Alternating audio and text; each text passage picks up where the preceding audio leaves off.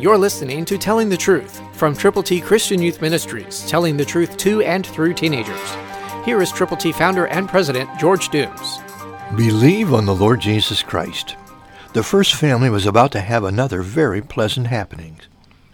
Listen to Genesis 4:2, New King James. Then she bore again, this time his brother Abel. Now Abel was a keeper of sheep, but Cain was a tiller of the ground. Two different boys, two different lifestyles, two different approaches to things, same mother, same father, but different personalities. Don't be surprised when you see siblings that are not exactly alike. In fact, nothing alike from all outward appearances. God is about to allow Adam and Eve to go through the experience of raising two boys. And those boys are going to change everything about their mother, their father, and each other.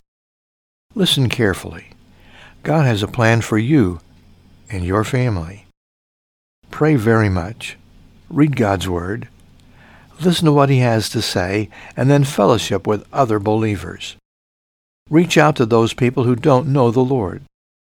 There are folk who are perplexed when babies come into the world. Maybe they stay perplexed when those babies become father or grandfather. Reach out to them. They need to know the Lord. Christ through you can change the world.